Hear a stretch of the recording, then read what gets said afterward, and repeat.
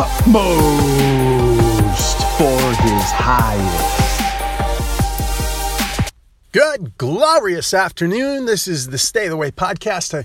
I'm going through Utmost for his highest today. If you want to follow along, go to utmost.org. That's utmost.org.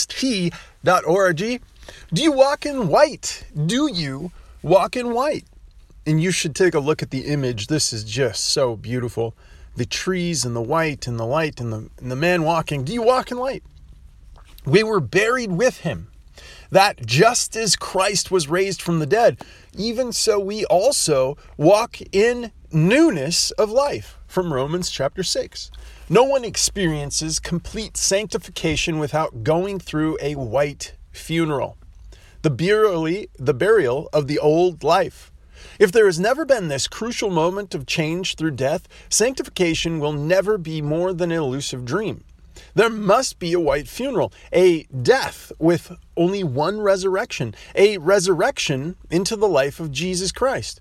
Nothing can defeat a life like this. It has oneness with God for only one purpose, to be witnesses for him. Have you really come to your last days? You have often come to them in your mind, but have you really experienced them? You cannot die or go to your funeral in a mood of excitement. Think it again. I'm going to say it again. You cannot die or go to your funeral in a mood of excitement. Death means you stop being. You must agree with God and stop being the intensely striving kind of Christian you have been. We avoid the cemetery and continually refuse our own deaths. It will not happen by striving, but by yielding to death. It is dying, being baptized into his death. Have you had your white funeral, or are you purposely deceiving your own soul? Has there been a point in your life which you now mark as your last day?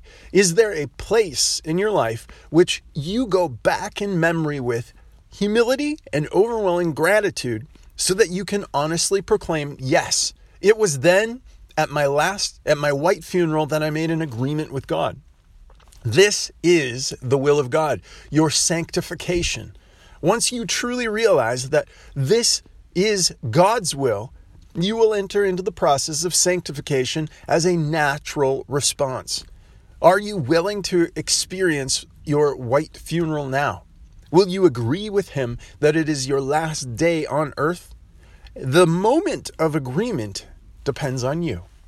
Father, I thank you for the words that Oswald shared, that his dear wife transcribed for our blessing. I thank you for the depth of what's available to us. And what a glorious thing to be fundamentally free in Jesus. And I ask for that to be magnified in my life as well as the lives of anyone who listens. And we bless your name, Jesus. Amen.